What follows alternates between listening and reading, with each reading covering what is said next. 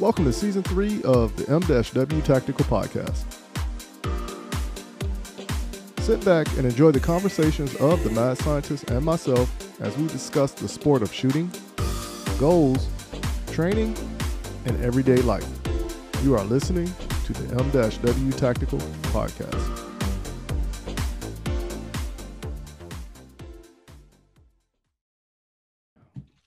All right, good people. We're back at it again. Another installation of the M-W Tactical Podcast. And this week's show is sponsored by Blazon. Blazon is a sponsor for the South Carolina section taking place 30 April through 2 May at Belton, South Carolina. So Blazon is actually the official shirt sponsor for the match. So everybody, please head on over to Blazon. Their website is www.weareblazon.com and see what all they have to offer for your print apparel needs. As we already stated, the South Carolina section is taking place 30 April through 2 May. Registration is now open. So head on over to Practice Score, go ahead and sign up. And actually, when you do sign up, the match shirts and hats are supplied by Blazon. So you can knock out two birds with one stone and even, write them a letter and tell them thank you also for that. In the same breath, we have a GoFundMe campaign. So later on in the show, you will hear the commercials talking about we are making a professional movie and the free firearms training. We want to make the firearms training free for everybody by other people who are already in the gun community donating for people who are first-time gun buyers or for those who never received any type of training. So this is a nationwide push, whereas if somebody lives in a different state like Michigan, and if somebody was to contact me and say, hey, we want to go ahead and participate in the free training, we will link up with an instructor there and do the arrangements to make sure the person qualifies and make it work. So I want to go ahead and make it full circle like we did for the law enforcement officers as well.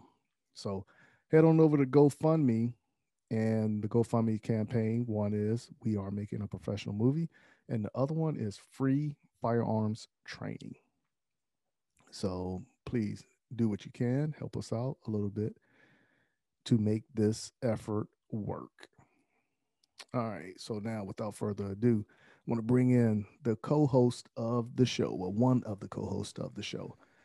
This person is the one I call the co-hostess of the mostest, the man who actually turns the wrench, who understands the tools, the person that always bails me out when I start sweating bullets because I don't understand the dynamics of what is going on with the firearm in my time of Perel.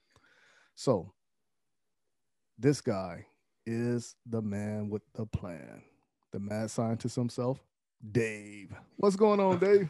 What's up, Mike? Not too much, man. Glad to be back. Sorry it took me a bit this week. This week's been crazy. No, man, like I said, it happens to all of us, Ain't no reason for me to get upset because you busy. You know what I'm saying? I just sit back and start looking at everybody like, okay, you busy. I'm not. No. Okay, I'll just wait. I'll get to retire one day. Yeah, that's what it comes down to. I'll sit on the front porch and yell at kids. Well, actually, the kids in my neighborhood, whenever they see me, it's always, hey, come play basketball with us, or throw the football with us, or, hey, Mr. Mike, can we talk to you? We need some knowledge. And I'm like, yeah, I got you. Yeah, I know. There's this kid in my neighborhood that rides around on a dirt bike. He might be like 10 years old. I don't know. I guess he doesn't have anything else to do. He's riding around his dirt bike, which is great. I mean, it's better than him sitting in his room playing video games all day. But I try to avoid him if at all possible when I'm outside and I see him, because I know he's going to stop and want to talk to me for like half an hour when I'm trying to get stuff done.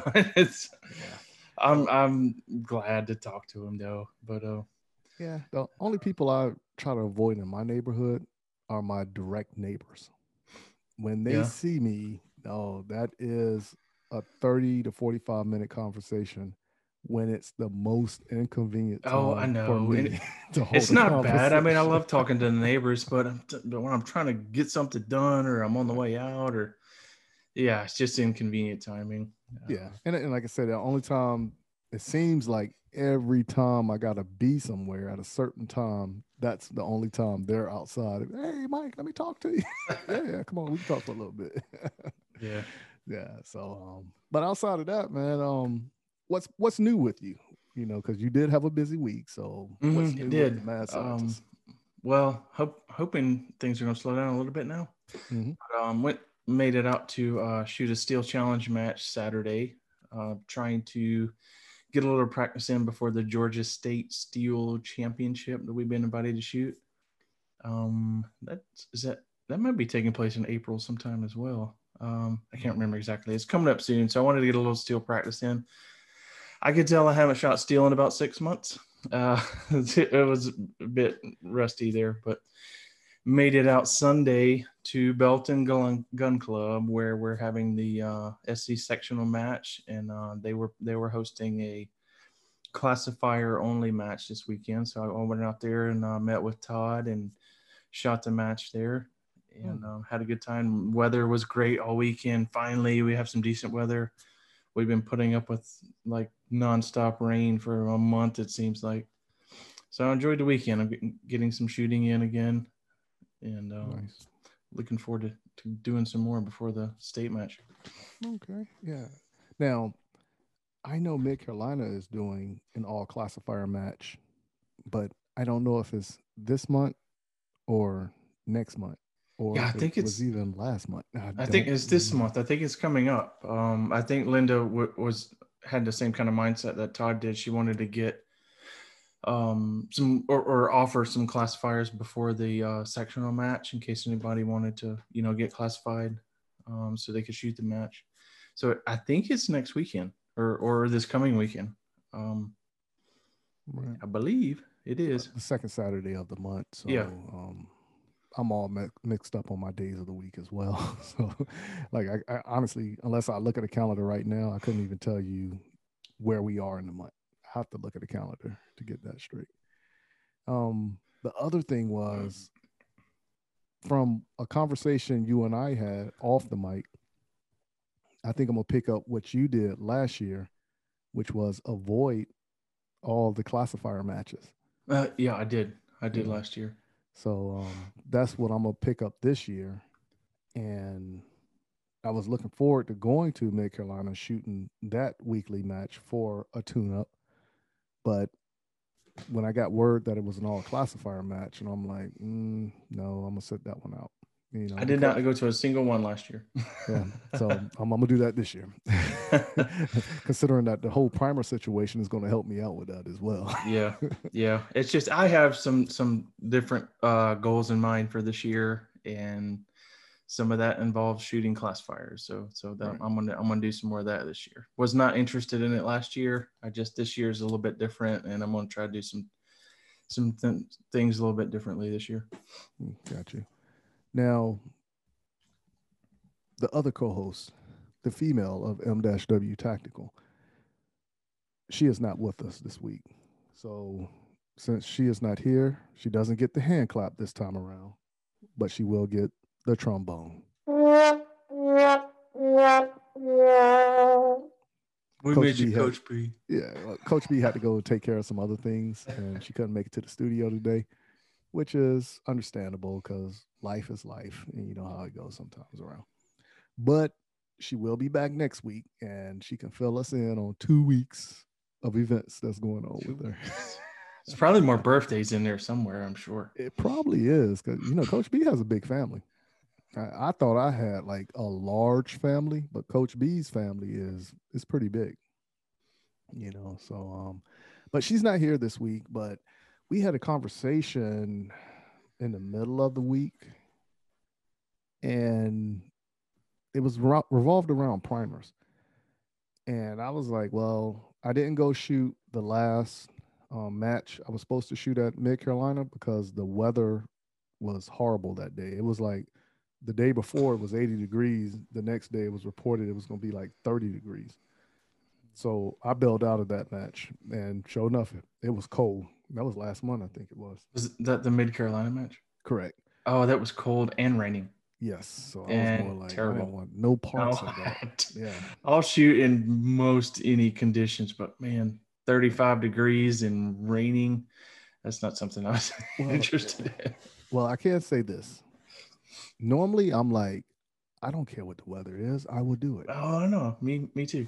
But since I got out of the military, I'm more like, hold on, I don't have to do that no more. To do this enough. Yeah, I don't really want to do it this weekend. So I'm just gonna sit at home and look at TV and cry about not shooting the match. But when we was holding our conversation, she was the one who told me, like, yo, you need to get busy on your practice, because I had told her I wanted to go ahead and dedicate hard time a month out. So by the time the match comes up, I'll be good. And she was like, "You're doing Area 6, right?" And I was like, "Yeah." And she was like, "That's like a couple weeks away." And I'm like, "No, Area 6 ain't until September. What are you talking about?" I go back, look at the calendar. April. I'm like, "Oh Lord, April 9th. I gotta get busy here." So I'm about to go ahead and pick it back up. 3-4, dry fire sessions a day. I shot 2 matches this weekend. What are you doing? I'm on daddy detail. Yeah. So outside of that, yeah, like I said, I just got to go ahead and get ready for upcoming matches. And actually, when we go into after this commercial break that we're going to go into, we're going to pick up the conversation where we left off at, because I told you last week, I think I have what I'm going to do for Carry Optics for next year. I'm interested to hear about that. Yeah. And then, at the same time, bouncing back and forth on the phone with Rob Pincus and just trying to figure out a time frame where we can get our schedules to mesh, where we can record, where we can hold that conversation with Rob. But after the commercial break, we can talk a little bit about the exercise, because this week we did the interview with a personal trainer who is helping me out, getting ready for the shooting season this year. So this plan was put thinking the whole COVID scare will be over with right now, but obviously the hoax is still going on, So gym's still shut down. Well, no, the gym is not shut down. I'm just saying like how everything across the nation is going. Oh yeah, it's still a mess. So when you look at it, it throws a lot of red flags and questions to me. Now, I believe COVID is real. I don't want nobody to think I don't think COVID is real. I think COVID is real. I just believe what we're hearing over media outlets is inflated more than what it really is. Yeah, people are using it. Oh yeah. So, but yeah. I'm a firm believer in anytime there is a said crisis, that is when the government tries to capitalize on other agenda topics. Mm-hmm. And one thing that caught my attention when I was listening to the news last week, they made the statement that flu cases are down. Oh, COVID got rid of the flu. Yeah, well, I'm convinced that the COVID virus has destroyed the flu virus. We don't have to worry about that anymore. Man, the COVID virus is now the flu. It's going to be now hay fever. It's going to be pneumonia. And nobody gets the flu anymore. Yeah, it's just called COVID now. Just call it COVID. So yeah, so that's why I'm like, it doesn't sound right to me. It's not adding up. COVID's a good thing. What are you talking about?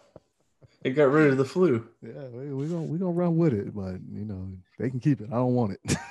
Yeah, they can keep it. But let's go ahead and dive into this commercial break and come back and let's pick up these talking points before we head into the interview section. So everybody, please go ahead and turn the volume up on your radios and your headphones. If you're in your vehicle, make sure your seatbelt is a little bit tighter. Roll the windows up, turn the volume up, and here are a few words from our sponsors. Mental health and guns. At Walk the Talk America, we are working with both the mental health community and the gun industry. Created by a gun industry veteran, Walk the Talk America seeks to raise awareness and create change through suicide prevention and firearm safety without legislation. We strive to eliminate the prejudice that firearms and mental health face. For more information and to support Walk the Talk America, please visit walkthetalkamerica.org. JM4 Tactical has developed a state-of-the-art polymer holster that will quickly become your go-to holster. With high-quality Herman oak leather securely sewn to the interior of the molded outer bolt-on shell, your draw becomes silent and no more scratches up and down your firearm. When seconds count, you can rest assured that you will have the upper hand when you need it most. Whether you carry open or concealed, the Relic holster is available in 4 different models, fitting over hundreds of different style guns. The new reliable, easy, light, individual carry holster by JM4 Tactical. Order your Relic today at jm4tactical.com.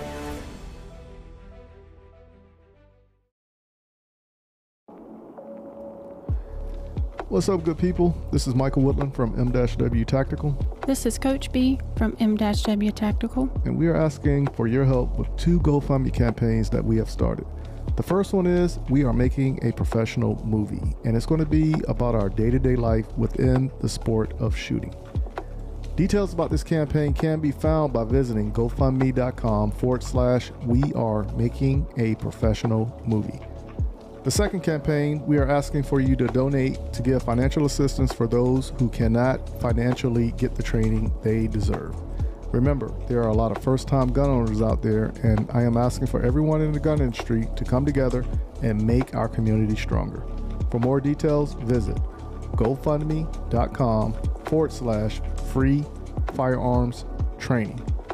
Remember how important training is to keep everyone informed and safe. Good people, we're back at it again. Thank you for listening to the commercials, and this is a new week, and it really just hit me. We're into March, practically April. April's coming up. Think about it. Yeah, April is not that far away.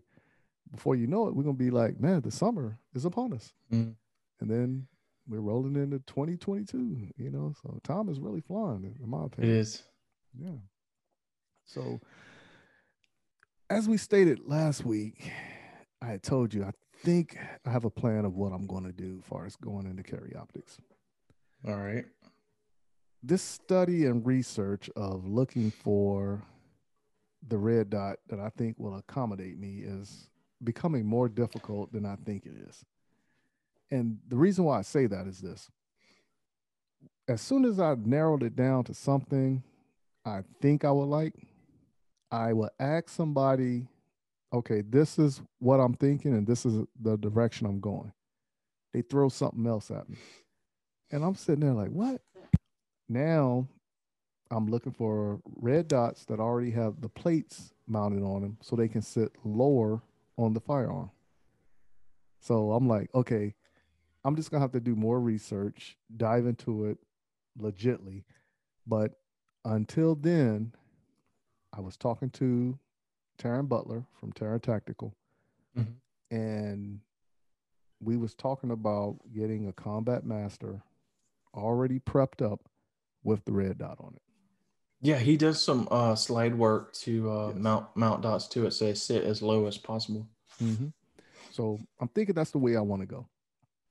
But for the beginning, the start of the carry optics journey. So I'm not going to a match and trying to figure it out on the fly. I'd rather have it already be together.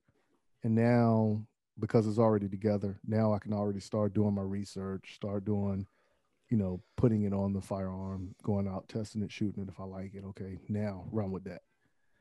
So if anything, run the first one, the Taryn Tactical one, for probably about 6 months, 7 months.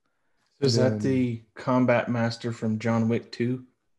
Well, it'll be a Combat Master the way it is, but I don't want it to be a Glock 19.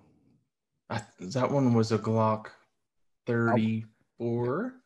I would prefer for it to be the 34 or the 17. I think the one from the movie was the 34, or it was the 17L. I can't remember. And they're similar.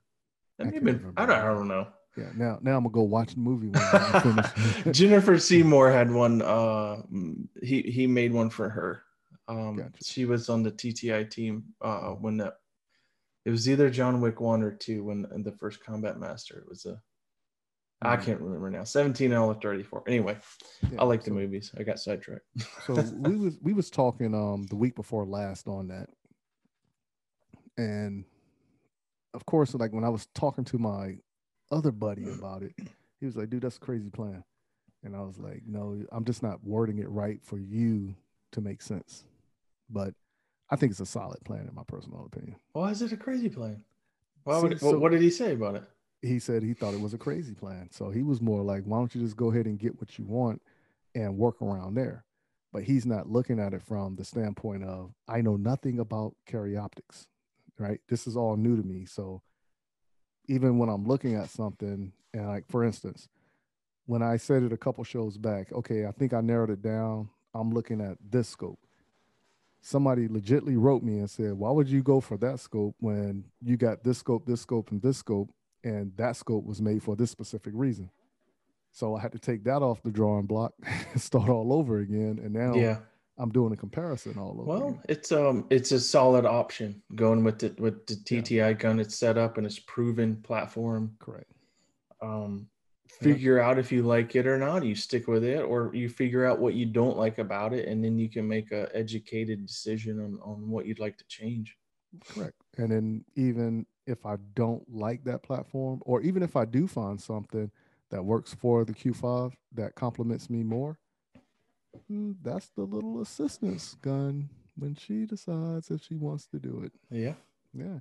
But she already stated to me that she wants to learn how to shoot. She didn't say anything about competition. Well, she did say something about competition. And what she said was, are you going to teach me how to shoot? And will I be out there with you doing competition? And I was like, yes, if that's what you want, that's what we're going to do. But I'm not going to make you do it. You have to want to do it. Yeah. And she came back and said that's what she wanted to do. So I was like, okay, well, me and mommy made a deal.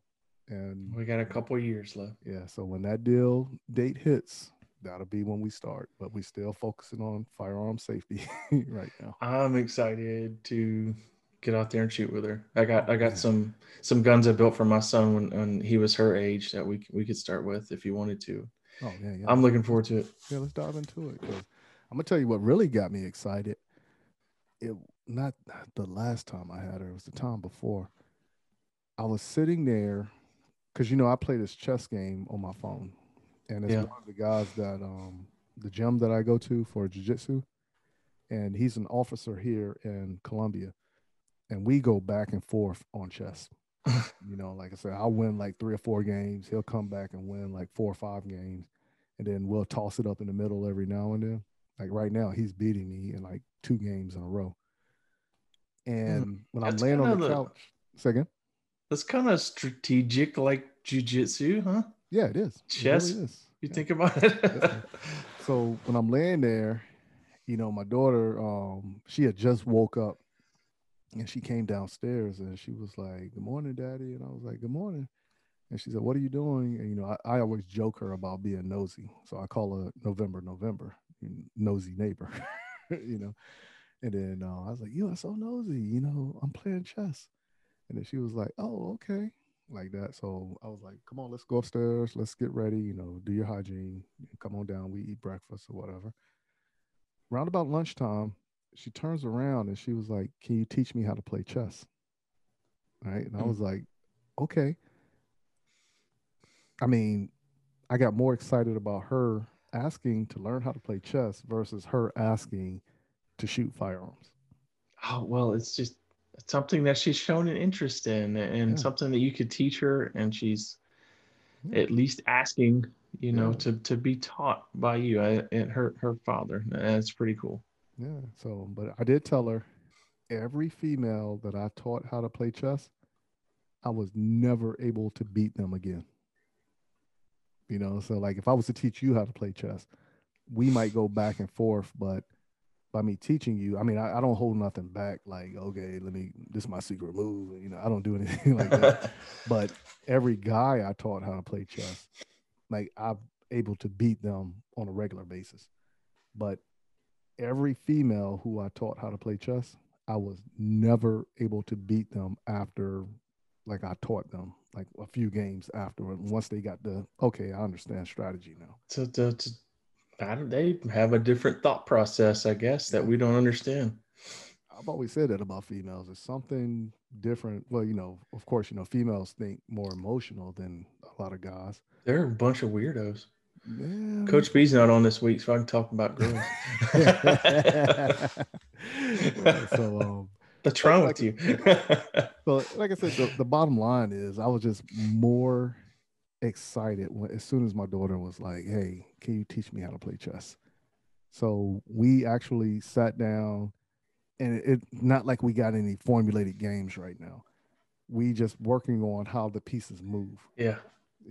And she'll make a move and like, okay, I want to move here. So I'll tell her like, okay, when you move your pieces, you got to make sure they're guarded by another piece, and then she started getting the hang of that. And the strategy. Yeah. And I was like, okay, she's going to figure this out. She's going to figure this out. But, it ain't going to be like no grandmaster anything here, coming up shortly or anything like that. But like I said, overall, I was just happy that she was like, okay, I want to go ahead and learn chess. Showing interest in something that you're interested in, something that you're doing. That is a great feeling. Oh, yes. Yeah. Now, I will say I do get enjoyment off of coloring the color book also with her. Yeah, I kind of like that too. Yeah, so I get we don't color. My son and I don't color too much anymore. He's 14 now. I'll have to color by myself. That's what it is. So let me ask you, how is your fitness plan coming along? Well, I just got back from a full-on sprint for about a quarter mile, chasing my dog through the neighborhood. That's a good workout, right there. Yeah. Was very winded. Mm-hmm. I did catch the dog, but had to quickly hand her off to my wife so I could catch my breath.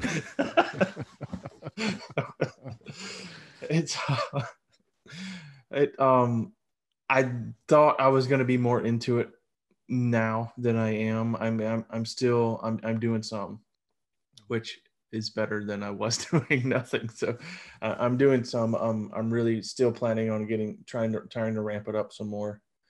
Like I mentioned earlier, the last couple of weeks have been crazy. We've been bringing in new customers, our clients at work, and things have been just super hectic and a lot of overtime, and it's been tough. But this week, I think, is going to start finally calming down a little bit. I've been getting some more shooting in, some more dry fire, and some more physical fitness. The weather has cleaned up a little. It's a nicer weather. I've been able to get outside some. So I'm planning on still, continuing to ramp that up.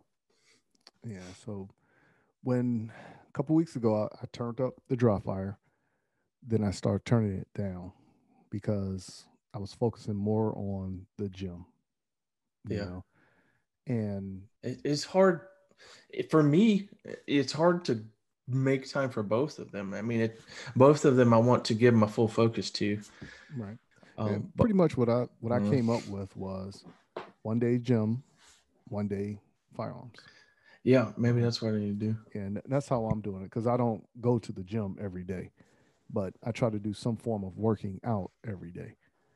So this plan of me and my workout, there are a lot of sprints.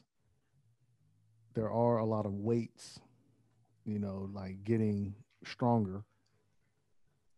But anytime I work out, like when I was in the military, I like to run distance, like 2-3 miles or whatever.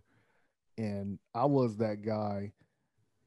We're hanging out or whatever. I'll be like, yeah, I'll be right back. Where you going? I'm gonna go run about 3 miles right quick. I'll be right back. I used to do that all the time too. That was me, and I'm still like that to today. But the thing that's slowing me down is I ended up getting injured last week in the gym because I was doing the squats, but then I was also doing lunges. And I think I over tweaked the rotator cuff in my hip. Ooh. And it was kind of sensitive when I was walking. So I was like, I'm not going to do anything for 4 or 5 days. And I think the only thing I really done was push-ups, Yeah. because I didn't want it to be like, okay, I got to do the exercise to get better, So only thing I did was push-ups, and I left it alone at that. But I believe the personal trainer that's working with me, I believe this stuff is actually working, because just like anything else, when you're doing something, you're naturally going to get better. And then if you're a physical person, of course, if you're running, moving, left, right, lateral, and all that, improvement is going to come, because when your core gets stronger, your overall performance is going to be better. Sure. Yeah. And of course, if I was out there doing like Olympic lifting, I don't think my performance would get better, because I would just be bulking up, just getting stronger. Yeah, that'd be kind of dangerous. I mean, I don't know. one thing I don't like is when my back is have an itch, I want to scratch it. I don't want to be that person like, I can't reach it. Scratch my back for me, please. So, but I never wanted to bulk up and get big. I just always wanted to be toned, but I always wanted to be in shape. Whereas I can do specifically what I want to do. So I'm just curious to see, and of course, we're not shooting on the same tempo that we were shooting. And actually, Yeah. Rob would be the perfect person to actually bring on into this conversation about that. We should call him The up. fitness and nutrition stuff. Yeah, because Rob, Oh, he absolutely. turned around and he lost something like, I think it was like 90 something pounds. A lot. I don't know the exact number. It was a lot. So It was well over 50 pounds, I believe. yeah. So but I actually seen an improvement in his shooting. Oh, absolutely. Yeah, because his movements became real clean Absolutely. and sharp and precise. And I was like, oh, okay, Rob, I see you. So I've been working with, I don't have a personal trainer per se, but a guest we had on, Travis Tomasi, a few weeks ago. He started doing some online training courses, and where you meet face to face through Zoom or whatever. And he's helped me set up a fitness and nutrition program for myself that is shooting oriented. And I've been slow to get it going, but I mean, I like the idea of it, and I like what he's teaching. So if you guys are interested, check him out. Travis Tomasi. He's got a website set up with the different programs he offers. And he can help you out with all sorts of things. He's a multi-time world and national champion, former, AMU guy.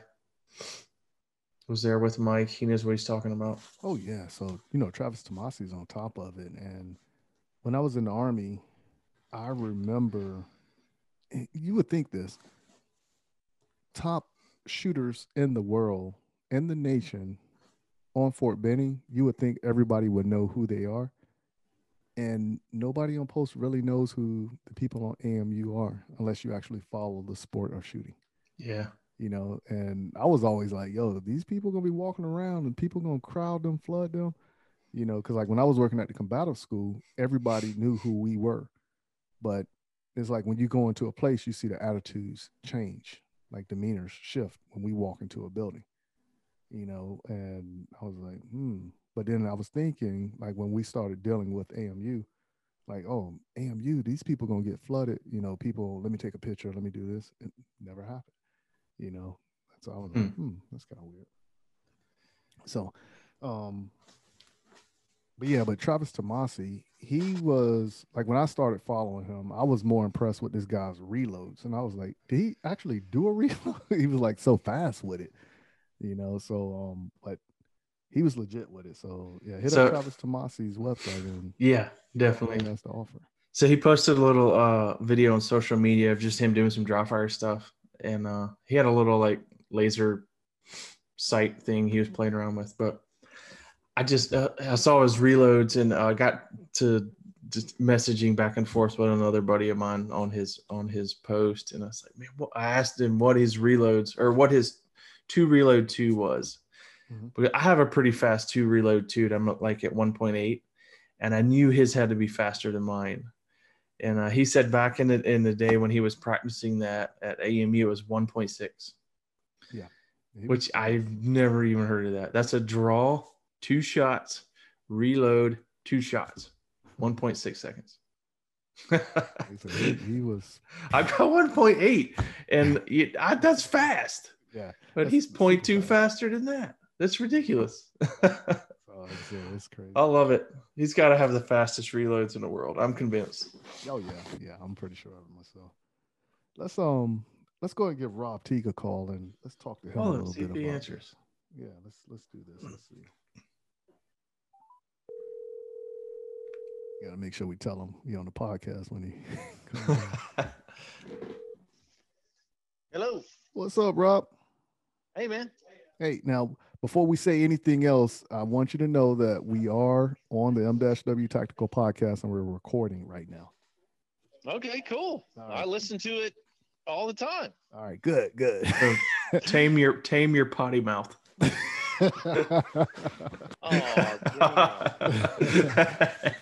What's going on, Rob?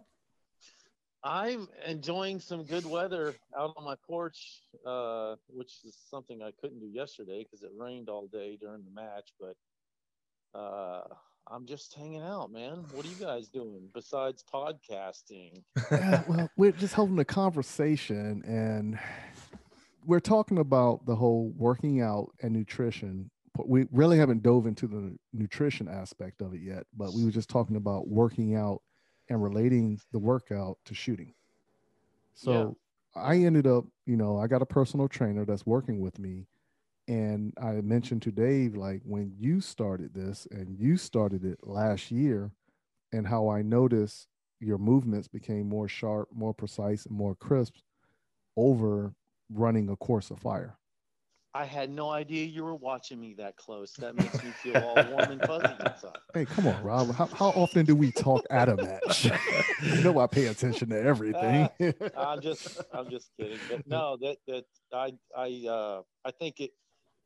don't think it can go unnoticed, really. Mm-hmm. And that was the whole idea, was to prove it to myself. I'm just one of these guys that's gotta. If you tell me the sky's blue, I gotta like get in a plane and go up there and prove it to myself. It's just, right. I'm just one of those people. But I enjoy it. I enjoy the quest, as they say, as I say, I guess, but whatever.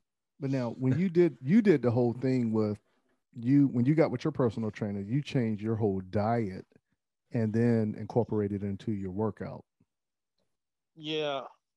I mean, there's two kind of phase. Well, I'll say there's 3 phases to it. Really, it was the biggest thing when I met with my personal trainer. I mean, she basically said, "Well, you're overweight, so you need to fix that." And I said, "Okay." And then the second thing was, and I showed her some shooting videos, and she's like, "Well, this is no different than tennis, racquetball, any kind of like other sport where you got something in your hand and you need to change directions often, and you need to have a stable, platform in which to do work." Right. I'm like, wow, that's true. Okay. So we're not special. Just got to be extra cautious and safe with it. Yeah. And then I started looking at it differently, and I've just enjoyed the process. But and I, at the same time, I've realized that it only makes a little bit of difference, and that's the thing that really kind of opened my eyes. Like, I thought I was going to become Superman overnight because I was going to get fit, and it just didn't happen. Right. It added maybe 10% to my game, but endurance is something that's, I think, overlooked, right, and so worth going through the process to have that. I mean, how many times you've been to a match and on the last stage of even a local, people are like, "Oh man, I'm so tired. I'm just ready to go." And, something I've noticed recently with my shooting is that this first stage and the last stage I seem to treat differently, Mm-hmm. and I shouldn't. And they're just as important. So there shouldn't be any warm up and there shouldn't be any cool down. You should shoot every stage as best as you can, and you should. And if you don't, you're just you're I don't know. I guess you're letting yourself down in kind of a way. You know Right. what I mean? Right. So the endurance part takes care of the last stage. The fitness part and the mental side takes care of the first stage. And stage 2 through 5 or 6 or whatever it is in the middle, I seem to sort of take care of themselves. It's kind of really weird. And I'm I don't so know if you glad. see it, I'm sorry. you know. But yeah, no. Hey, the mad scientist is here. Cool. Yeah, I'm here. I'm so glad to hear you say that about the first stage, because it used to bother me so much when I'd watch your videos and you say you're trying to take it easy on the first stage, and not that you got to shoot them all the same. So I'm so glad that you're doing that now. That makes me happy. Now, I I can say this though. Ever since I started shooting all the major matches, and just like you said just a few sentences ago, a local match, by the end of the match, the last stage, you're like, oh man, I'm so tired. Where we gonna go eat at? I need to rest. I want to relax. Yeah. When we're at a major match and we're shooting a 10 stage match, I don't feel that fatigue hit me until about stage 8 or 9. So That's it's, good. yeah, it's like Yeah. way longer than a local match. you know Yeah. Well, I think mentally you prepare yourself for 10 stages hmm or 20 stages or 3 stages or 4 stages. And I think that's the whole thing. It's like, okay, well, just because we're on the last stage, whether that be 6 or 9 or 12, why are we bell curving down, right, right? Like right. why are we ready to leave, hmm on the last stage? And I think, like I said, the mental aspect of it, as well as being able, there's a whole phrase called being willing and able.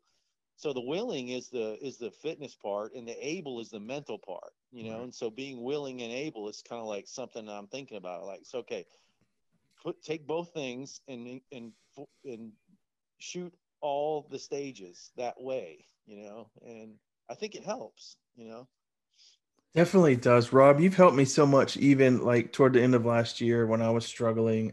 I am now focused on consuming some sort of nutrition between stages, and I've been pretty good about hydration for a while, but I let the nutrition fall behind, and it was affecting my shooting. And you've been pushing me to pay attention to that, and it has really made a difference, and I appreciate it. Well, Rob Yeah. was the one who did tell me, don't eat the candy before in between stages, man. Eat some fruit or a bar or something. So, Yeah, and yeah. that's what I started doing. I started taking bananas with me Well, it's to the perfect. matches. I'll So I see learned Rob. so much. Yeah. No, go ahead. No, I'll see you at a match, and you'll hand me some food while I'm walking by. It's like, yes, awesome. Thank you, Rob. I've learned so much about the body and nutrition and what happens to your organs and the necessity of nutrients and calories and how they function in your body in the last year and a half. It's I could go on for an hour about how it works, and that's all stuff you can go and find out. But until you put it in practice and you feel it, you literally feel it. That's it's just a thesis until you prove it to yourself that, yeah, I'm glad I took in like 150 calories every other stage, and right. because your adrenaline's pumping and you don't think about it, and then you're 6 stages in and you're 5 hours without eating. That's the worst thing you can do for your body and mind. That's what we was doing over in Iraq. I So, know, Well, I know. it And you makes guys got it to tough. function at a super high level. Yeah, I yeah, know, I know. yeah. So now, when you actually dove into the workout portion of the journey or the quest, as you called it, did you focus more on cardio or strength and abs more? Yeah, it was it was definitely cardio because it was just about taking the weight off. You know, I went from like 240 down to 175, and then back from 175 back to 195 with putting on muscle, and now I'm at 188, and I'm going to cut down to like 180, and I'm going to try to level off at 180 muscular, and that's kind of like my goal. It's really weird. I've taken on that as almost as passionately as I have the shooting part separately, not as a add-on. But I think it just depends on where you are. If you want to lose weight, I think the important thing is just to get the weight off and then reevaluate and figure out what you want to do, because there's so many functional things you can do if you're not overweight that you can still do to get better at doing what you want to do. And a lot of people that aren't overweight overlook cardio, because cardio is generally about losing weight, and they're like, well, I don't have to lose weight. Well, cardio can make your endurance better. Yes. So you may have to eat a lot while you do that cardio. Like I did, it's really insane. I did 2 hours of cardio today, and it's going to blow your mind, but I did 2 hours of I burned 1,000 calories a day doing a slow and steady cardio, just because I wanted to see if I could do it. And it was just one of my little things that I do sometimes to prove things to myself. But you have to eat a lot, right. because you have to replace those calories in order to function throughout the day. But doing that cardio, if you're already have the weight off, will just allow your endurance level to be really, really good. Now, when you do your cardio, do you do endurance running or a bicycle or treadmill, stationary bike? I don't do anything high impact or high intensity. And there's two reasons. One, because the knees are already shot. I don't have to destroy them anymore. And two, if you do high intensity or hit cardio, your recovery will ruin you for the next day. So steady state cardio is the only cardio that I do. In other words, I go to like 70%, of my heart rate, my max. If I can get my heart up to, 170, I might hover at like 130 and just chill for an hour. It's easy, but to me, that's where it helps a lot, because there is no recovery process. You're automatically recovered, and you can do that again the next day. You do hit cardio or you try to run, you're going to destroy your knees, and your recovery process is going to be so intensive that you're not going to be able to work out the next day, or you're not going to want to. And that's the worst thing mentally. Like I get up every morning, I get up at 3:30 every morning. Hey, that's when I get up. Yeah, I know. I met one other person in my life that gets up that early, and I just love my gym time, And if you don't love that, if you do something so intense that you don't want to be there, you just ruined the, what you're trying to do. So. Right. Now, to back up before, when you started talking on that last portion, to let everyone know, pretty much what Rob was saying was muscle is heavier than fat. So that's the reason why he was saying he wanted to lose the weight to bring it back into muscle, because muscle is heavier than fat, if you didn't know that already. Yeah, I mean, weight. There's a lot of obese bodybuilders. I hang out with a lot of bodybuilders now, and weight is weight. You carry around a lot of muscle. It puts work on your joints. So there's a happy place where you want to be with what I call functional muscle. Enough muscle to be functional with what we want to do, and enough muscle that allows you to burn fat all day long without even moving. There's that whole thermogenic effect of having muscle on your body, and there's an ideal place for everyone. You just have to find it. Yeah, mine was like when I was fighting, doing like the cage fighting and jiu-jitsu, I felt comfortable at 205, 200, 205. Yeah. And anything above that, I just felt like, even like when I was 210, 215, running or getting on a bike, I just felt hard to breathe. It was hard to recover, and I just had to really force myself to even do anything. But when I hit the 205, 200 mark, it was like, all right, let's go. Let's work out. Let's do it. And I was always motivated. It's a You great know? feeling when you always Yeah. want to go. Exactly. Yep. Exactly. Yeah. So, yeah, we just wanted to bring you on for a little bit, and because we was Yeah, sitting there sure. talking, and I was like, Rob would be the perfect one to talk to. Let's call him up right quick. Absolutely. Yeah. He's done it. Yeah. But now we're going to bring you back here in a couple weeks, and we're going to talk about Optics, because we had a little Okay. conversation at the beginning of the show about Optics, but we're going to bring you on and have an in-depth conversation about Optics as well. Awesome. I love the topic. You know that. Yeah. So to let everyone know, if you don't know, you can follow Rob on YouTube and just look up Pop's Quest. All right. So anything else you want to say about people following you, Rob? No, I don't. I don't promote my following. Yeah. I just figured you was I like, like to promote the sport, and I love showing what I love to do, and I love you guys. Y'all are awesome. yeah. We love you too, Rob. Yeah. So now, Rob, you're gonna get a hug the next time I see you. Oh, There you go. virtual hug. COVID hug. Yeah, we'll do that. I'm trying to do it on the There you camera. go. I don't know. Yeah. So, but We'll figure it out. yeah. So thanks for coming on, Rob. And what we're gonna man. do is, like I said, I'll be hitting you up here in the next week or so we can actually figure out our schedules and make this topic happen between the mad scientist, you and myself. Awesome. Sounds good, guys. Well, I appreciate the call. Y'all take it easy and have a Yeah, good thanks rest for of the answering. conversation. All right, will do. All right, take care. Y'all be good. Bye. Hey, maybe we'll just be good at it. Yeah, that's it right there. That's how it's gonna be.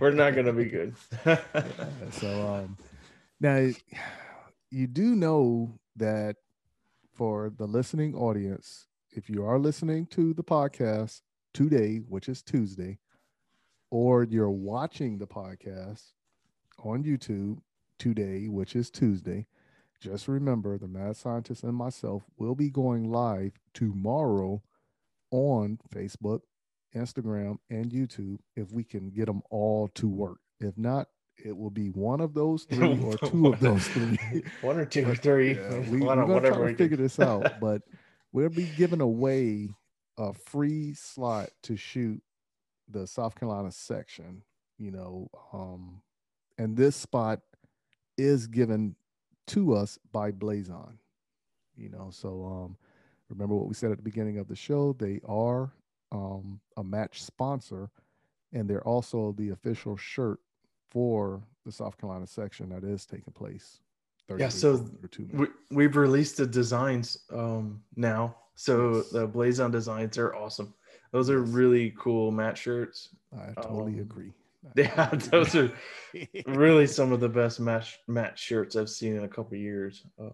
Yeah, so one thing I can say about it is that I believe now the competition will be the matchbook and the match shirts. Who gonna come up with the best designs as far as I think that's going to come about here in the next. Well, you have done a good job with both of them.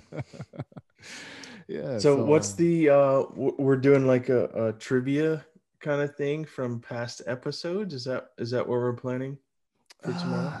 I would actually tell everybody we are going to figure it out, but by the time the show airs, we would have already figured it out. But just go and listen to what we put on social media, meaning Facebook and Instagram. Follow the instructions, and that might get you into a bracket before we actually say this person actually won. So you got to follow the steps that we're going to say that you got to do prior to listening to the show. All right, so you got to follow us for the next couple of days here. There you go. That's it. All right. Yeah. So, but everything else we can talk about, I think we should save that for next week, because that's a lot of government talk coming up next week. Because I will say this, I think the crime rate is about to raise if everything goes into play as it will. There was a couple new bills that were presented, and I don't know if it got signed or not. And I know one bill was pretty much saying they can delay your firearm for 20 days versus the 10-day or 7 days that it already is. So I'm like, it just doesn't sound right. It's not adding up. But once again, like I said, you're looking at the dilemma of the crisis. There's a lot of stuff being slipped in under the radar. Yeah, there is. There is. Not making sense. But we can actually talk about that next week. And all right. You can hear Coach B. Well, she probably won't do it on a microphone, but she normally does it like when I be saying stuff to her. She'd be giving her little conspiracy theories. You got to record her sometime when she doesn't know. I be trying to catch her, but the whole thing, when I do it, she'd be like, oh, "You're trying to catch me? No." And then she'll she's too smart for that, huh? Yeah, exactly. But she'd be catching me, but she'd be playing it back, like especially like if I be driving, if she's in the vehicle with me. I'm always like, people can't drive, and how that's always going to lead up to an accident. And the one thing is, I believe if the whole country would adopt what Louisiana has already have in place, it wouldn't be a problem with driving. So you can't go to Louisiana and just chill in the far left lane, even on a 2-lane highway, because that's just for passing. That's what it's always been for. Exactly. But you get these people, and I dub this the mama complex. And I say that because when I was a teenager, we was on the interstate. We was going to my grandmother's house, and it was a group of motorcycles. When they passed us, they was going over the left shoulder in between the cars. But my mom had, like, at this time, 8 cars behind her, and they're all flashing their lights and everything. And my mom, I don't care. I ain't doing nothing wrong. I'm doing the speed limit. Me and my brother, maybe so. Me and my brother, like, Mama, that's not what it's made for. Y'all don't know what y'all talking about. We went to driver's ed. They teach this in driver's ed. Like, come on, Mama. So that's one thing I've always griped about, because what a lot of people don't understand is when you start doing the excessive lane changing, that's when accidents are more likely to occur, especially if somebody's driving slow in the fast lane and they're not even keeping up with the flow of traffic, and then cars got to go around you. Oh, it can be really dangerous. Very dangerous. Yeah. That's very dangerous. So, but I actually read something that South Carolina has passed a bill that said officers are now able to give you a ticket for impeding traffic in the fast lane. Oh, well, yeah. Maybe that'll do something. Yeah, I was like, I already thought that law was passed, but I don't know. Yeah, probably is. They just re-implemented the same law that's already been in place. Yeah, the same thing they did. What was that, like, 5 years ago, 6 years ago, when they was rewriting some of the gun laws that were already on the books? Yeah. I saw some bills actually proposed that already had laws in place for the exact same thing that was proposed in the bill. It's like, they probably just changed the term limit, even know. The time limit. You don't even know what you're proposing. We already have laws for that stuff. Yeah. So I'm like, that's crazy. It's just crazy. Oh, man. Yeah. Well, so let's go ahead and dive into this commercial break. Come on back and have this discussion with the personal trainer and see how that's going to work out. And like I said, it's already in play. And I can't say whenever we start doing a recording for the movie, you're going to see some of the workout sessions in the movie that we're going to be This is going to be fun, I think. It's going to be fun. And then y'all get to see Dave in the background. When people be talking to Dave, they'd be like, I don't know. Don't ask me questions. I'm concentrating right now. I was actually thinking about some of the stuff I might record on the way drive back home from Belton this afternoon. Yeah. I don't know. It'll be interesting. Yeah, it will be. All right. So, but let's go and dive into this commercial break. Turn your radios up, and here are a few words from our sponsors. Yo, this is Keita Bussey, and you are listening to the M-W Tactical Podcast.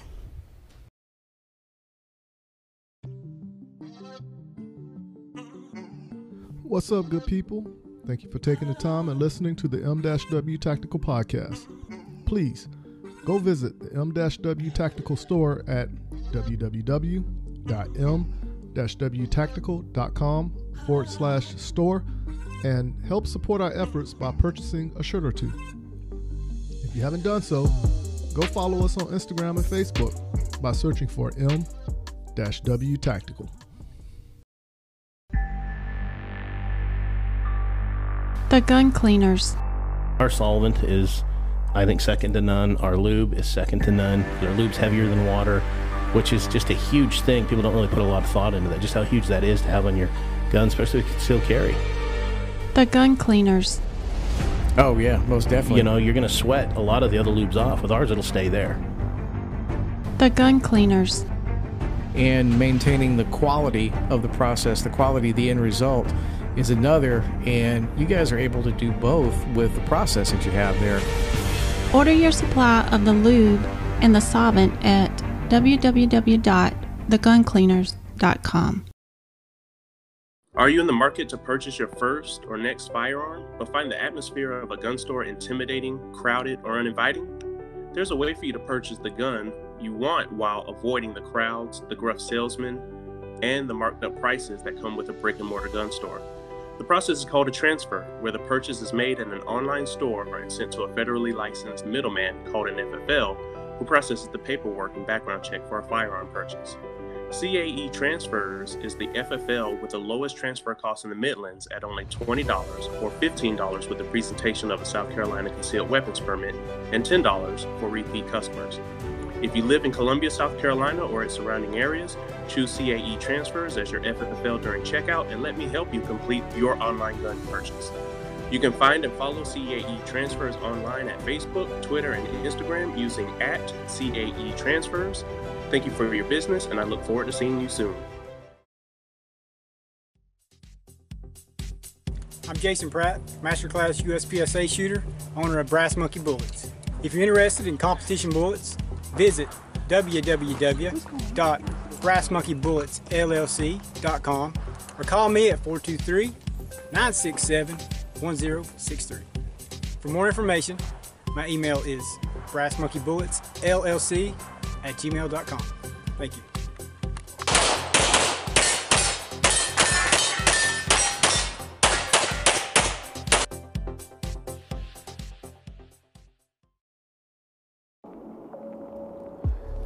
What's up, good people? This is Michael Woodland from M-W Tactical.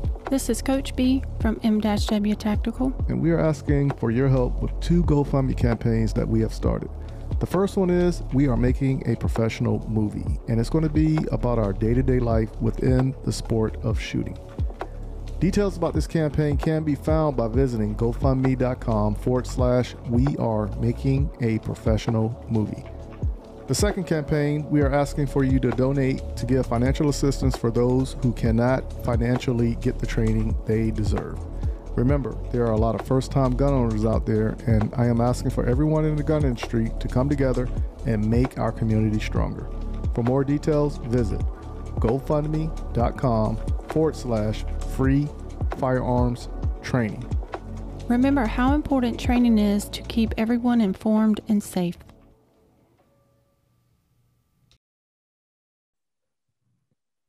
All right, good people. We're back at it again. Another installation of the M-W Tactical Podcast. And as I stated earlier in the show, I was going to bring everyone into the little secret I've been working on as far as getting back in shape, making my movements more fluent, and just trying to become a little bit more better when it comes to shooting. So this portion of the show, the interview portion, I have a personal trainer who is working with me. And you can hear all the struggles, all the jokes, everything else that's associated with that aspect of me trying to get better as far as attaining that A class by the end of the year. So without further ado, I want to welcome the personal trainer herself, Curry, to the M-W Tactical Podcast. How's it going for you, Curry? Going well. Hey, that's it right I'm there. seeing the sun here in South Carolina. Yeah, this weather has been kind of tricky, but at the same time, it's one of those type things. Whereas I look at it, I'm only going to be outside for about 30 minutes to 45 minutes. So let me get out, do what I got to do, and get back into the warmth. Gotcha. Yeah. So, but in the same regards, I still got prayers going out for the people in Texas. It will get better soon, and once they come up with that formulated plan, the structure should be stronger than it has been in the previous years. So, Curry, you are a personal trainer. You care to tell people more about what drove you to become a personal trainer and why? Oh, let's see. I started I went to Appalachian State up in Boone, North Carolina, graduated the exercise science degree, was on a path for a very long time to look at physical therapy.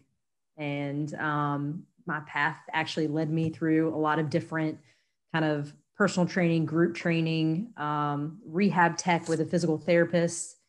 And through all those experiences, realized that I really liked, personal training, group training, and even took me through a bit of college athletics as well. So kind of that strength and conditioning was where I wound up and where I feel like I needed to be. So just kind of a couple of different pathways to get there, but that's kind of where I ended up. And then my husband and I moved to South Carolina in 2018. And that's when I began my independent business of training. Cool. So for those people who are interested in looking at getting a personal trainer, from what I discovered, there are many levels of a personal trainer. So can you give the breakdown of the basic, the medium, then the advanced of what you would look for when getting a personal trainer? Yeah. So as far as, like you said, personal training is concerned with every industry, there's kind of different people that have different things they do in the industry. You have group training, which can go anything from like a spin class to a body pump class. Some of these classes, not all of them, can be kind of choreographed classes where you get your programs and you do a pre-choreographed program that's already done for you. Some trainers do their own choreography for those classes, and that's a group training setting. I spent 3 years in CrossFit, which has a mix between strength and conditioning, Olympic lifting, I wouldn't say necessarily bodybuilding, but kind of a, high intensity training with cardio and things like that as well. And that's basically CrossFit kind of comes to this culmination of strength and conditioning where meets energy system development. Then personal trainers that you would find maybe in like a Gold's Gym or something like that. They have, certifications that you would maybe find through like an AFTA or I think an ISSA. I don't know too many of the different certifications that they have. And some of those can be obtained through kind of like a weekend certification. The one looking for personal training, one certification that kind of stands out for me above the rest is the CSCS, which is Certified Strength and Conditioning Specialist. It is through the NSCA. It is a book study. You study it and you go take your test, but it encompasses a lot of information as far as strength training and periodization and really kind of athletic development. So there's that form. And then within the college realm, there's another one that they've developed as well, which is the CSCCA, which is Collegiate Strength and Conditioning Coaches, that kind of have a different one, but you'll see a lot of your strength and conditioning specialists kind of have that CSCS certification. So I guess that would be kind of the different levels of training. And then it just depends on your clientele and really what they're looking for. I have anywhere from 13-year-olds all the way up to 72-year-olds. Wow. For me, it doesn't change. My mode of training them doesn't change. It stays very simple for a lot of them, flexibility, movement, proficiency, and building strength and some cardio for them. Okay. Now, I will say that when I was looking for a personal trainer, it took me roughly about 3 weeks before I came across you. Uh-huh.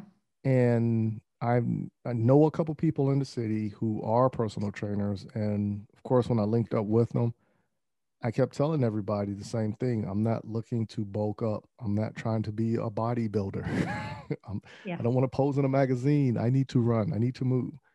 And when I actually approached you, I came at you, I changed my speech up because everybody I dealt with beforehand, I was telling them what I wanted to achieve.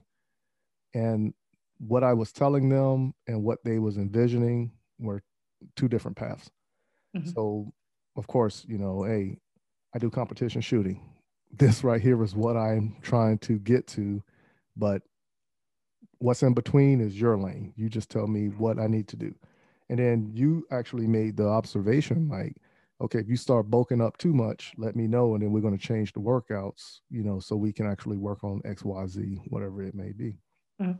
And I think that was an important, you know, facet of the conversation dealing with you, because you are actually listening to me. And then I had to actually show you videos so you can actually get a more clear understanding of what I'm doing.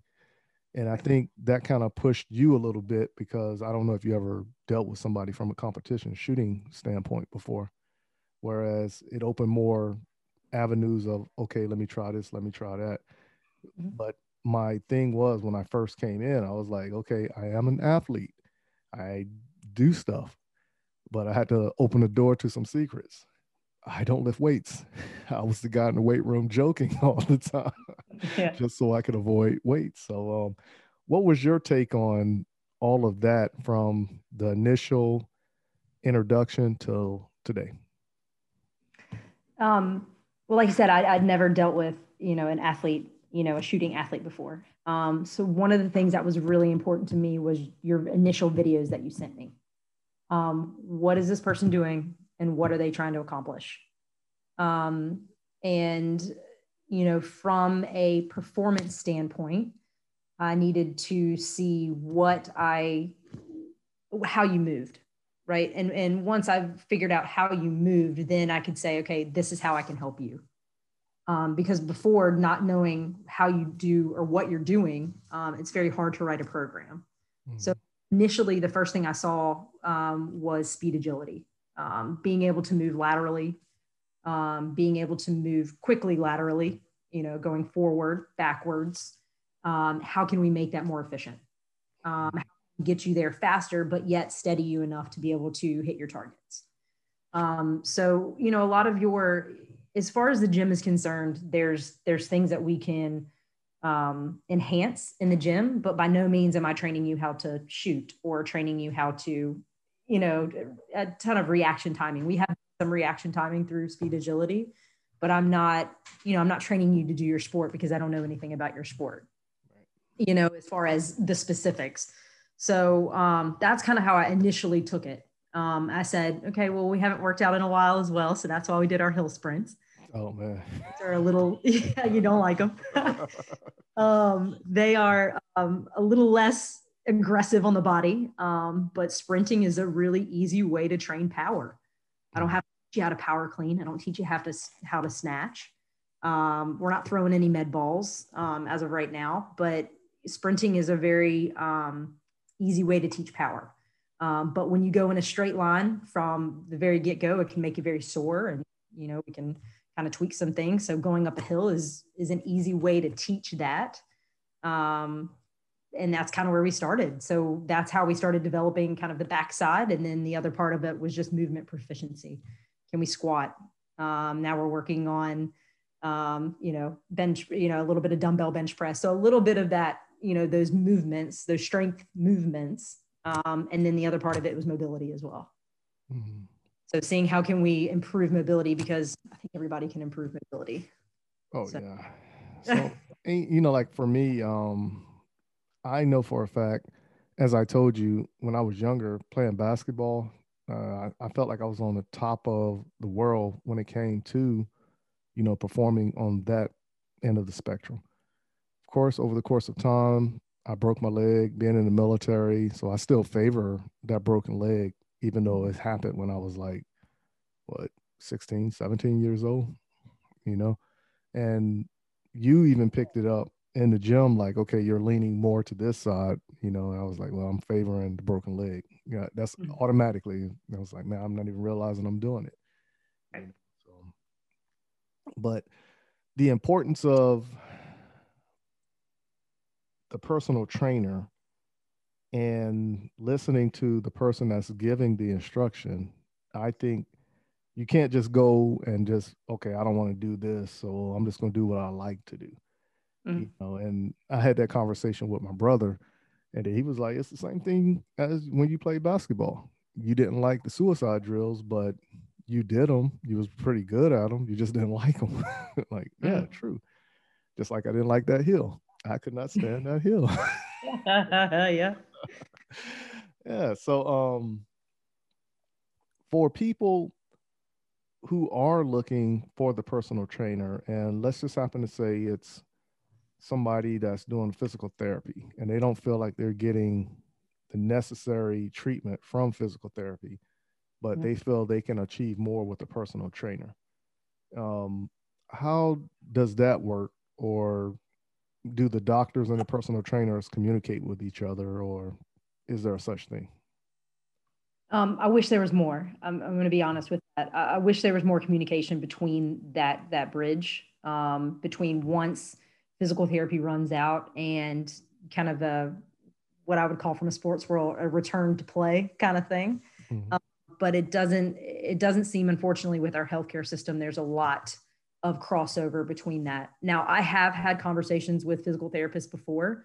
I think they may be pretty limited on what they're allowed to give out information wise about their patients. And I think that kind of prohibits them from really reaching someone in a private sector. You know, and that may be different in different parts of the world. There may be physical therapists that have trainers that they know of that they would recommend their clients go to after they're done with their stint in physical therapy. Physical therapy is a very different thing than personal training, as it should be. You know, school quite a lot longer, and they are specific to, you know, the injury that they're working with, and really try to work with that specific limb or, you know, whatever that injury may be.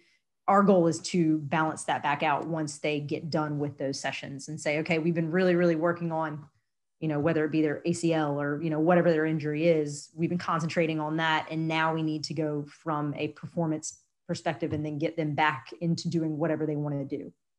Again, I like to call all my clients athletes, but everybody is on a different page, you know, as far as what they want to accomplish. But my main thing is that what are they wanting to do? And is there something preventing them from doing that? You know, are they wanting to play 18 holes of golf? And is there something from a mobility perspective or from a pain perspective or from a strength perspective that is preventing them from doing that? And that's how I set goals for my clients. So, you know, I did tell my brother that also, because he was stating like, have you ever done something and it was hurting? And she was just like, just push through it, just push through it. And I was like, not one time. I said, whenever we do something, if I say this hurts a little bit, automatically all right, try this in an alternate standpoint. But she never like, okay, you got to push through it, no pain, no gain. You know, so yeah, by her giving you options to get the same results, that shows me the professionalism right there that stood out to me. Whereas it makes me want to keep coming back for more. You know, but I just wish my time schedule would allow me to come back more sessions than I do in a week's time frame. Yeah. You know, so now from being one thing, go for it. Yeah, the one thing that I was going to say though that has been really great has been because I don't know a ton about your sport. What we've been able to do recently is really kind of communicate about some of your speed agility drills. Mm-hmm. You can relate them and say, yeah, I see how this kind of relates to what I'm doing. And I say, okay, well, do we need to stop here or do we need to you know what I mean? Like, so we've seen different boundaries for our speed agility drills, and that's important as well. Open communication. And that usually takes a little bit of time with personal training clients. I think I had it described one time in a podcast. It was levels that he had established, and he had got it from a business podcast, but it was levels that he had established with his athletes. He said, you know, when you first come in, I tell you what to do and you do it, right? And then you establish the trust and then you establish the proficiency at what you're doing. And then you get to the second level and it's, okay, let's have a conversation about, you know, is this helping you? Does this make you feel better? Let's put that in for a 4-week block and see how we go. Right. And then the next one is you get a little bit more freedom with kind of deciding, you know, where you go with your training and having that conversation with your trainer. But the funny thing that he had noted that when you get to that third level, some of the people, and that's kind of like your NFL and stuff like that, when you get to that third level, some of them just want to be told what to do. Right. They're just like, yeah, I could tell you all this stuff, but I just want you to come in and tell me what to do. So it's kind of that cyclic relationship, and that relationship with, you know, your athlete, that I think is important. Right.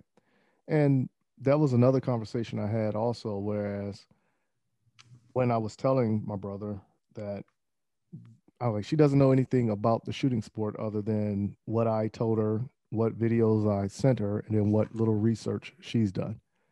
And I said, but at the same time is when she's looking at it, she can actually say, okay, well, I see a lot of this going on in various videos, so we can tune the training to go this direction. And I was explaining to him when we was talking about breaking the last session we had, and I was like, it made so much sense how she stated it versus as when you're talking to somebody at a match and they're trying to tell you what they're doing, because shooters don't speak the same language. You know, I could tell you what works for me, but because you got the various body types, you have to figure out how that technique will work for you. And then I was like, it was just, for me, it was just literally just leaning forward. That was the key to what I was doing beforehand versus sitting straight up. It was just leaning forward, and it was like, it felt so much more comfortable coming into it. Like you trust yourself, and it panned out in like a matter of 2 minutes. And I was like, but that 2-minute session, I was like, yo, I could do it like 4 more times. Let me do it again. Just so verify it and make sure it's still there. Right. Yeah. So, but you know, like I told him, that's the hardest part is for me is talking it to make it understandable to you because you don't do it. But like if I'm talking to somebody else who's shooting, they understand what I'm saying. But then again, when they're trying to tell me what they're doing, I either have to watch them do it or they have to literally break it down step by step. I'm doing this when this is happening. I'm doing this also when this is happening. And I was like, okay, cool. That makes sense. You know, but yeah, I'm just more appreciative that I can actually say, I don't like this, but let's keep going. And you're like, okay, let's keep going. Like, yeah, my Jedi mind trick didn't work. Reverse psychology. Yeah. So now with understanding the sport of shooting a little bit, how would you rank this amongst the other avenues of sports that you've dealt with as far as training someone?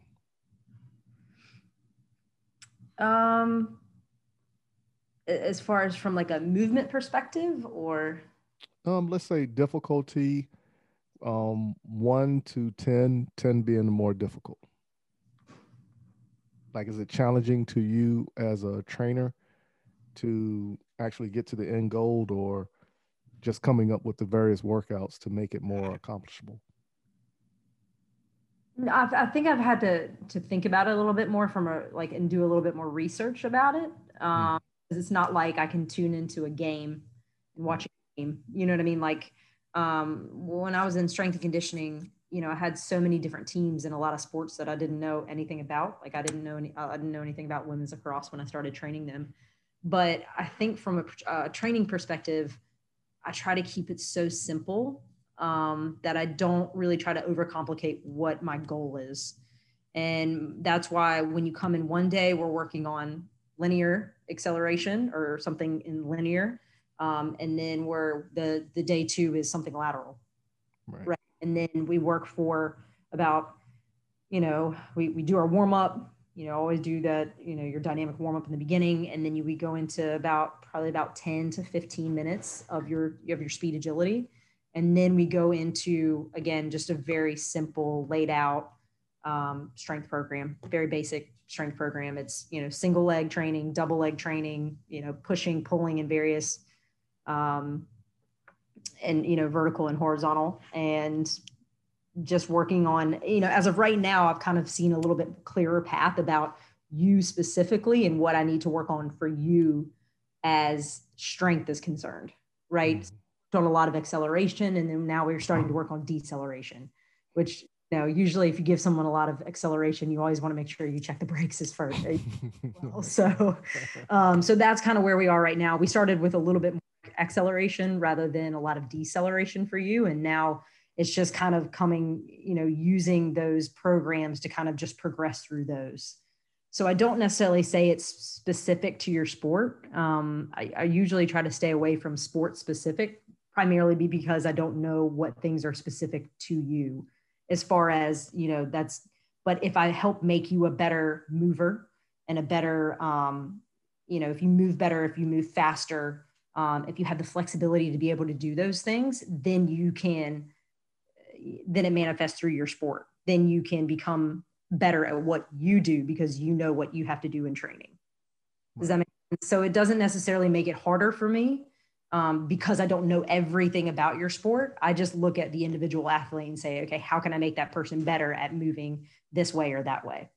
And then you make it what it is. You become that person on competition day. Right. That makes sense. Now, we briefly spoke about this, and I get into a debate with a lot of my friends.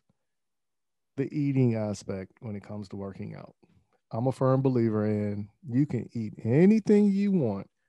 You just have to understand once you work out, if you ate dirty, your workout is going to be twice as hard versus as if you worked clean or ate clean. What is your stance on that from the personal trainer aspect? I really thought you were going to ask me about Nas and Jay-Z again. I started laughing. So, nutrition is one of those things that, I'm very, very basic on nutrition. When I tell people to go to the store, I tell them to shop the perimeter and eat real food. I don't dive into too much other than, a little bit of, performance things, meaning like, making sure you're getting enough snacks, making sure you're getting enough protein,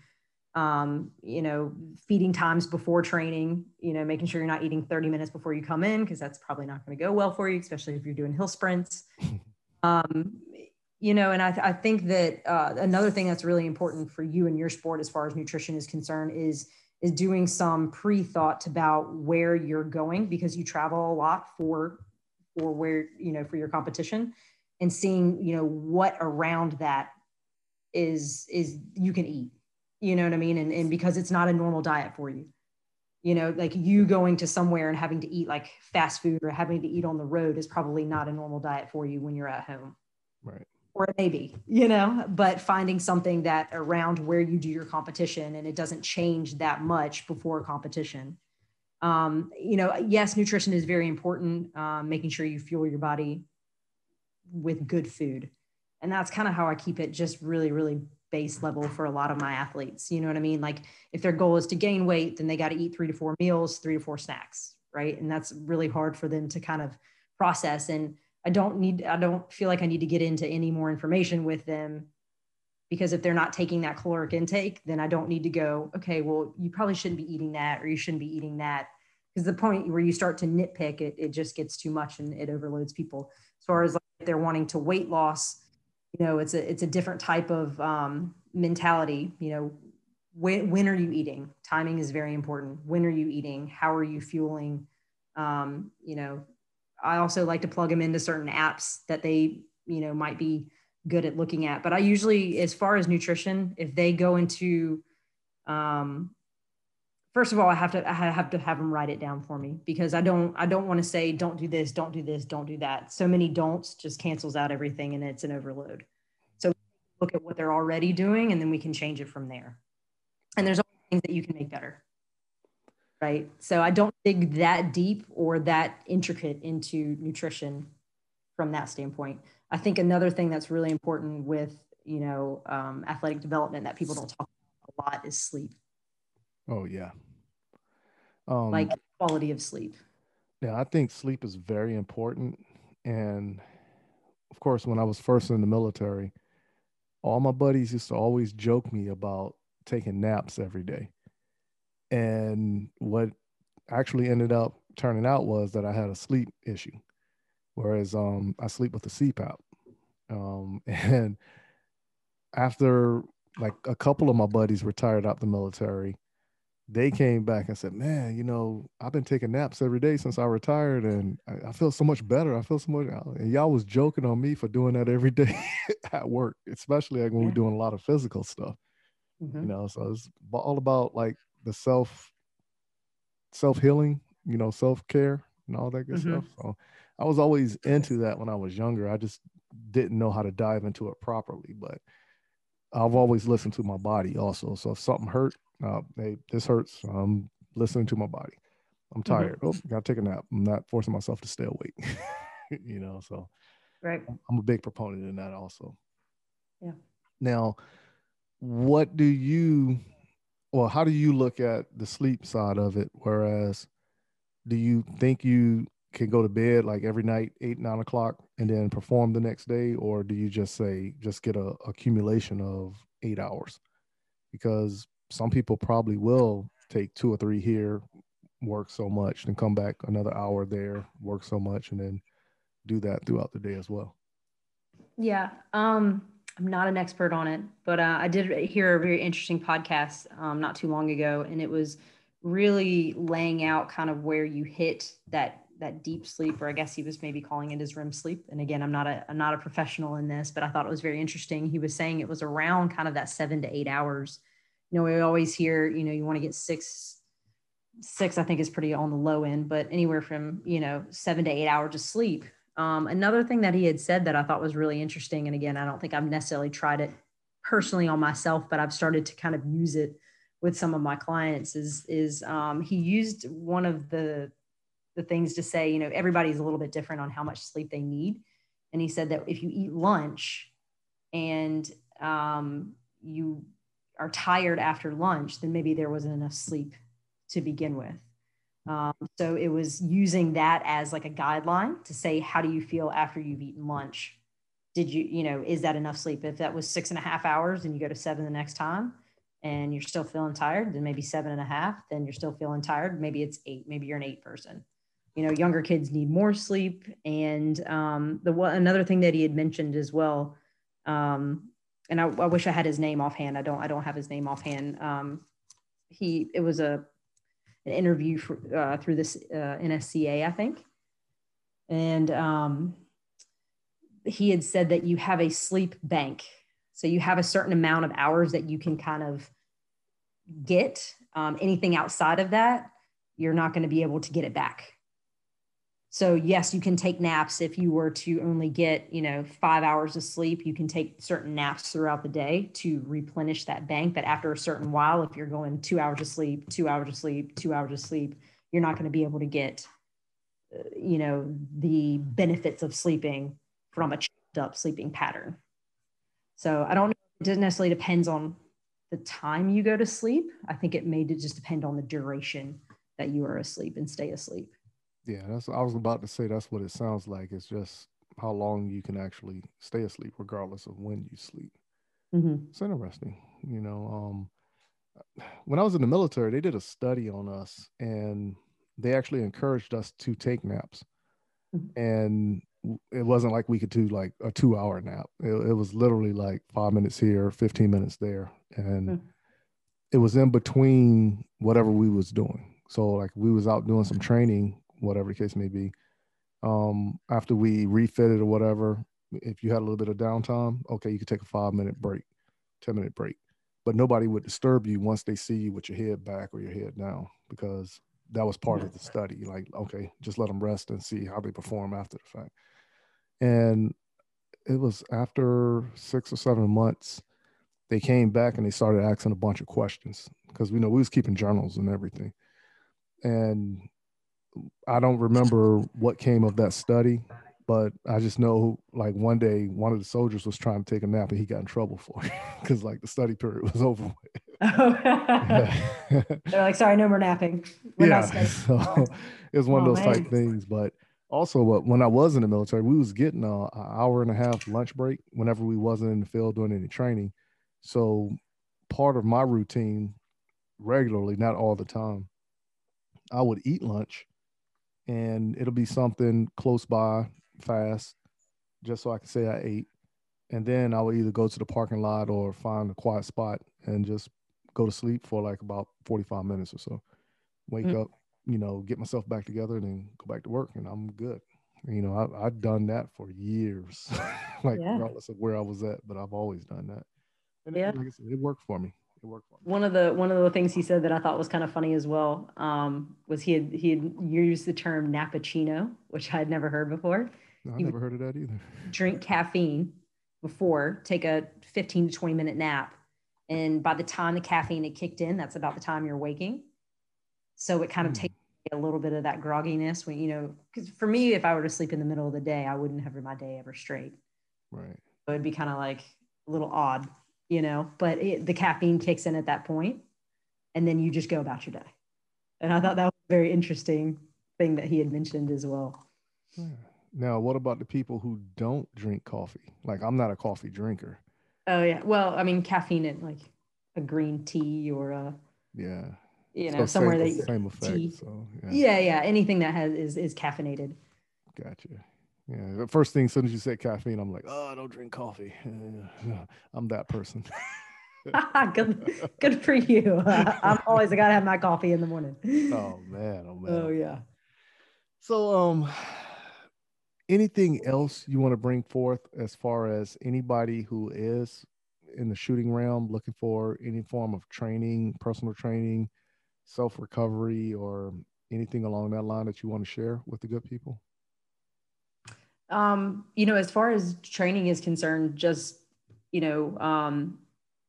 showing your videos, showing your competition videos to the person who is going to train you. And that should help them, get an idea of, instead of just a preconceived notion of, okay, well, you run through targets and, if you don't see it, it's for me, it's hard to know how to program for it, And so I think showing them your videos is a very important thing. And you just come in and kind of leave them to their expertise, but have those conversations and say, I see this in my training and I feel like this is helping me in my training, because I have those conversations with you. Do you feel like that this is helping you? And, there are some things that you say, yeah, this is really helping me, or yeah, I don't know if that's really helping me. You know what I mean? And so when those conversations, that again helps me kind of develop, your program going forward.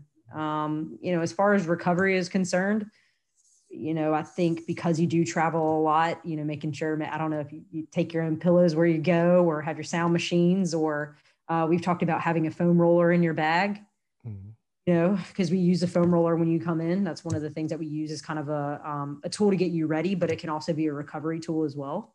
Right. And I think bands are always a good thing to have as well. Just kind of getting the shoulders stretched out after traveling to wherever your competition is. And those are things that can be easily packed. Right. So there's an artillery, I think, and the lacrosse ball.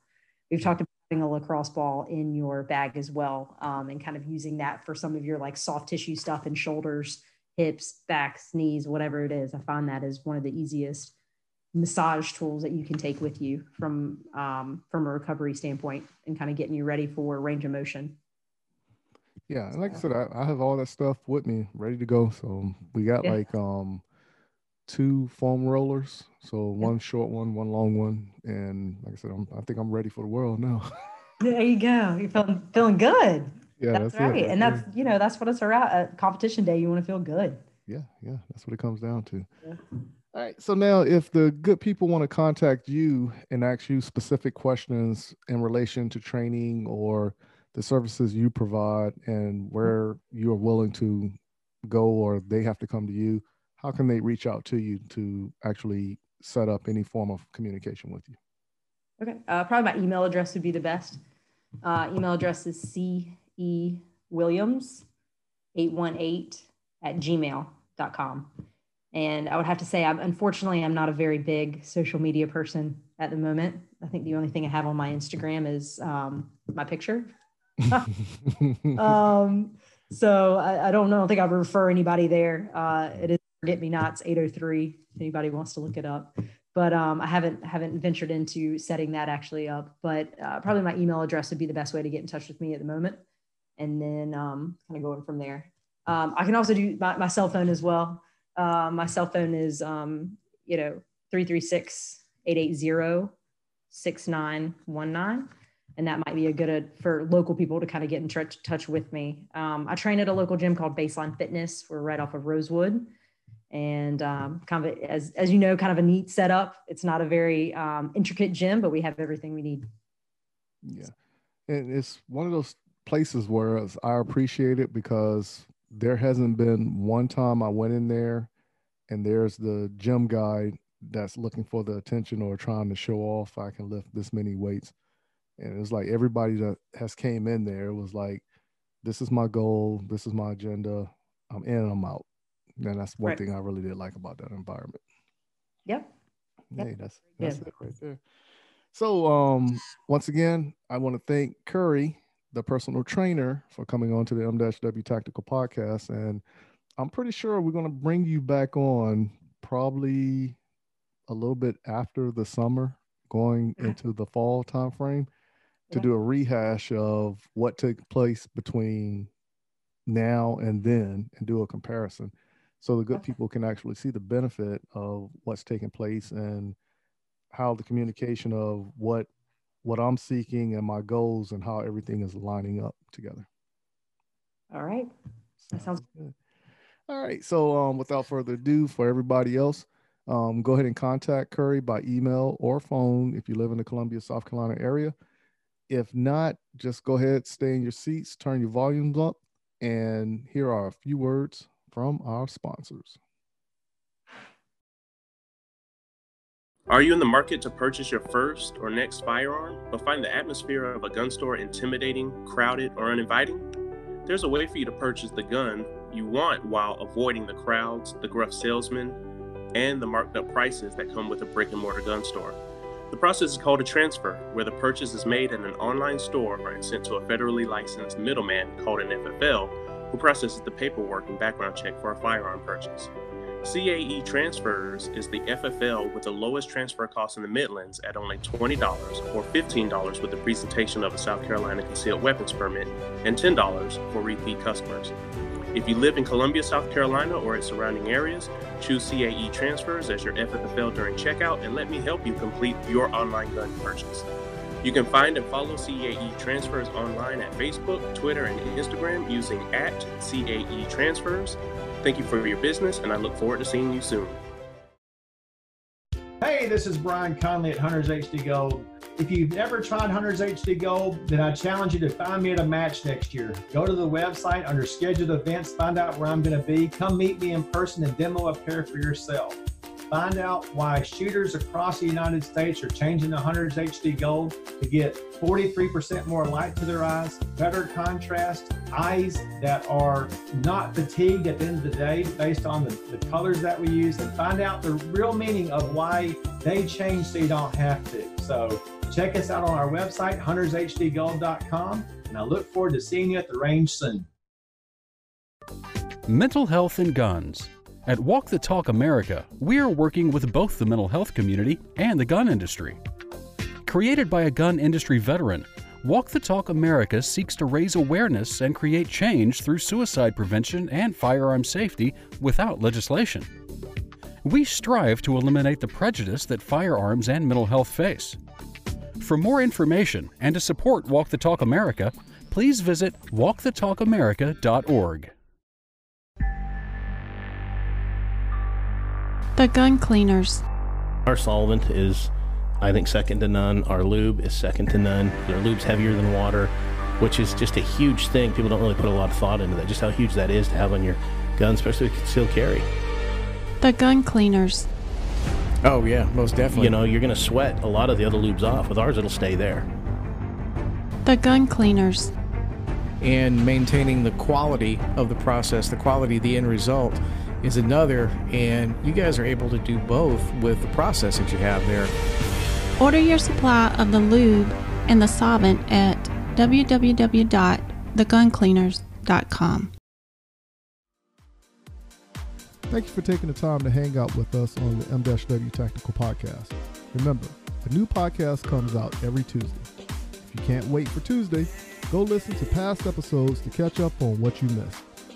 Make sure you visit www.m-wtactical.com and see what all is offered on the site, where you can even purchase M-W Tactical apparel. But please, go to our Facebook and Instagram page and follow us on our journey in the sport of competition shooting and the realm of the 2A community. Until next week, keep shooting, keep practicing, and have fun.